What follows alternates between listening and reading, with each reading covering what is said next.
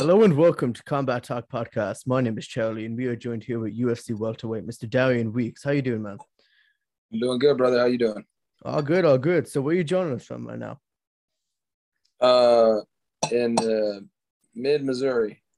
Good, good. And a couple of days now until fight week of UFC 273. How's camp going? Going good, going good. Feeling strong, feeling conditioned, feeling healthy. No injuries. 100% good. So I'm glad about that. Is there any differences from your last camp compared to this one against a certain opponent in Ian Garry? Is there any differences in your camp? I got more than 4 days notice. But other than that, mostly in any of my camps, I try to just train hard. I try to train everything. You never know what an opponent's going to bring. They're always watching your film. They're always trying to look for weaknesses. So you always want to make sure you got a well-rounded wrestling game, jiu-jitsu game, and a striking game. So I've just been focusing on all three of those. I know he's a striker, but this game, it's UFC. So, he may come in there and want to play jiu-jitsu. He may come in there and try to just shoot takedowns. Really preparing for, the full, well-rounded game.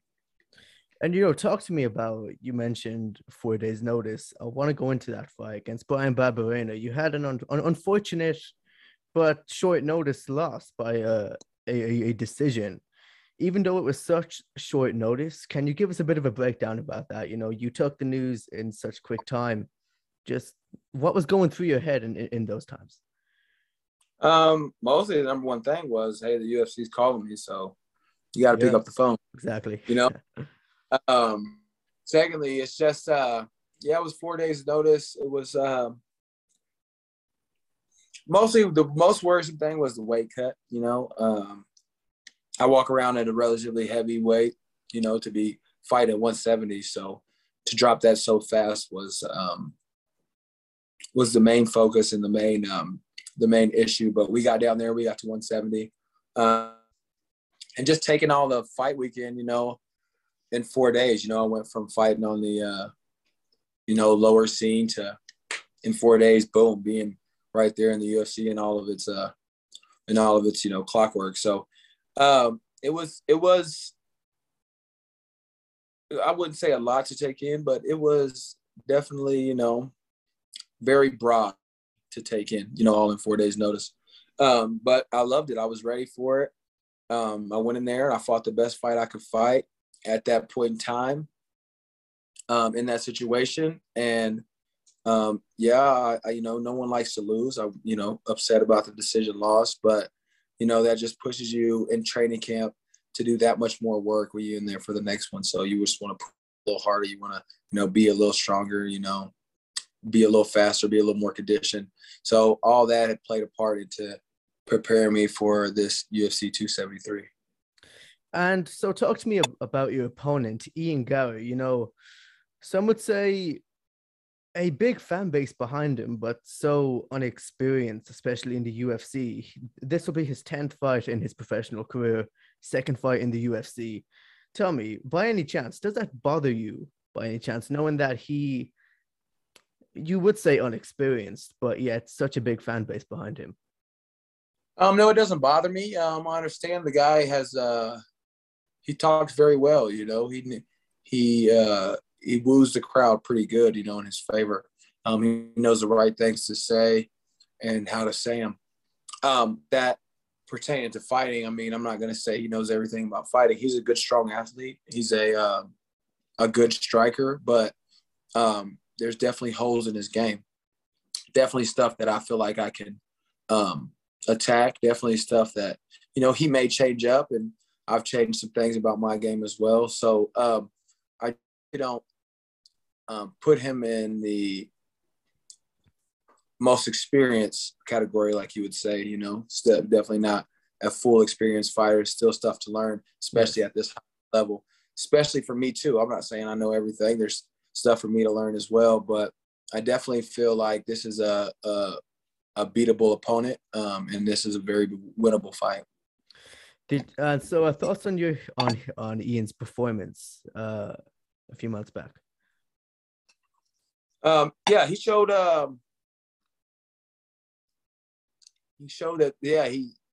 he gets hit, you know what I'm saying?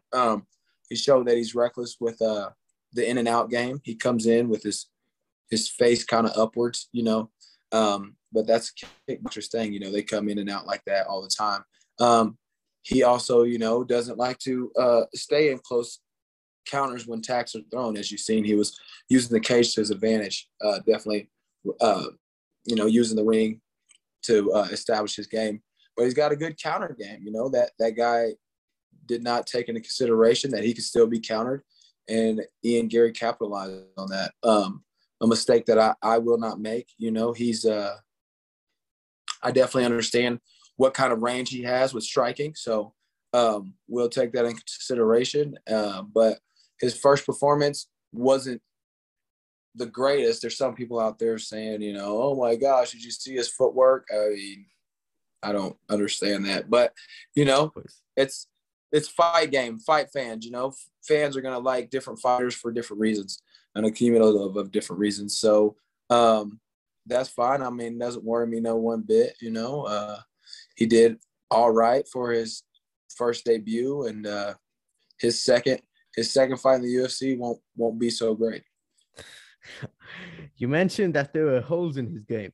I know you're not going to give us a full game plan, of course, but how do you see the fight playing out? I see the fight playing out. You know, there'll be some back and forth striking. There'll be some wrestling. There'll be some blood. You know what I mean? Yeah. But I definitely see the fight finishing with a unanimous decision win by me or a finish by me at 273. Of course. And let's say you come out victorious and the game plan and everything goes well for you next week. What's next for you? Whatever the UFC has for me next, you know.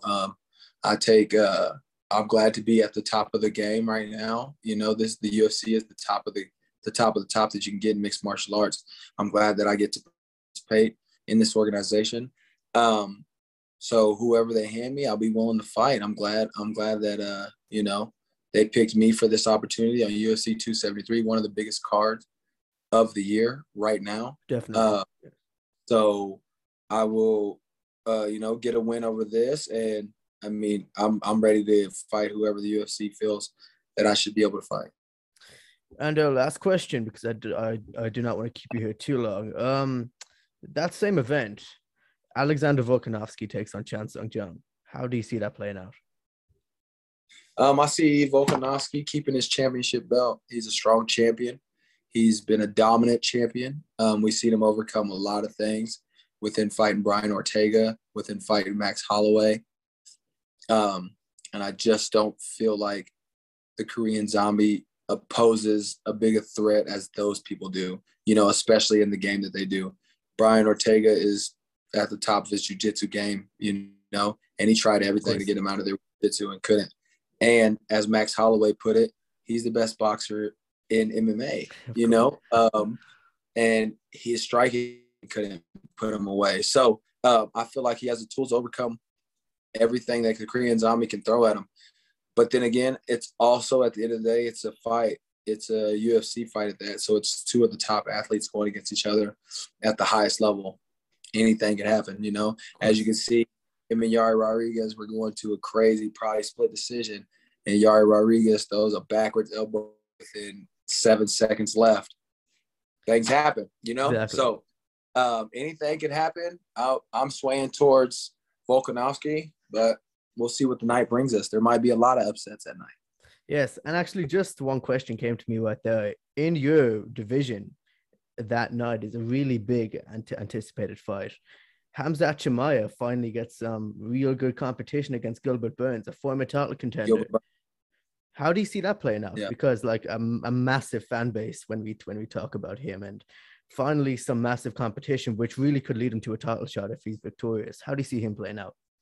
I see it playing out. I mean, Khamzat's a strong wrestler. Gilbert Burns is a good wrestler as well. He's a good jiu-jitsu fighter. I mean, Gilbert Burns, like you said, I think he's number 1 or number 2 prospect. So, I mean, I really see Gilbert Burns coming away with the win, just because Khamzat hasn't fought this top competition. That being said, like I said, Khamzat done blew through everybody else that he's fought so far. Very you true. know, he's hit like what? I think it said 2 times in the last 3 or 4 fights that he's had. Twice in 3 fights. They say he's been hit more than how many fights he's actually had in the organization. Literally. So, yeah. Literally. So that's pretty insane. So, I mean, I could see it playing either way as well with that. You know, I mean, if Khamzat is wrestling is as dangerous as they say, I guess we'll see a win by Khamzat Chimaev, and we'll see who fights for the title, because you know Conor McGregor said he's coming back and he wants 170. So we'll see. We'll see if he gets the title shot first, or if Khamzat gets to get in there and throw some things. So do you see Conor getting that title shot the way he is talking?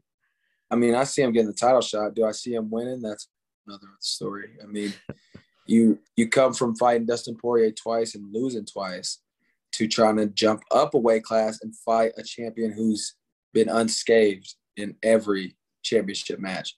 So that's a bit of a big bite to take, you know, especially coming back in after sitting out for almost 2 years now again. You know, so we'll see what that entails, and let's see what happens after 273. Great, thank you. That was it. Darian Weeks, UFC welterweight. Do not miss UFC 273. Best of luck. Thank you. Thank you, brother. Thanks for having me. No problem.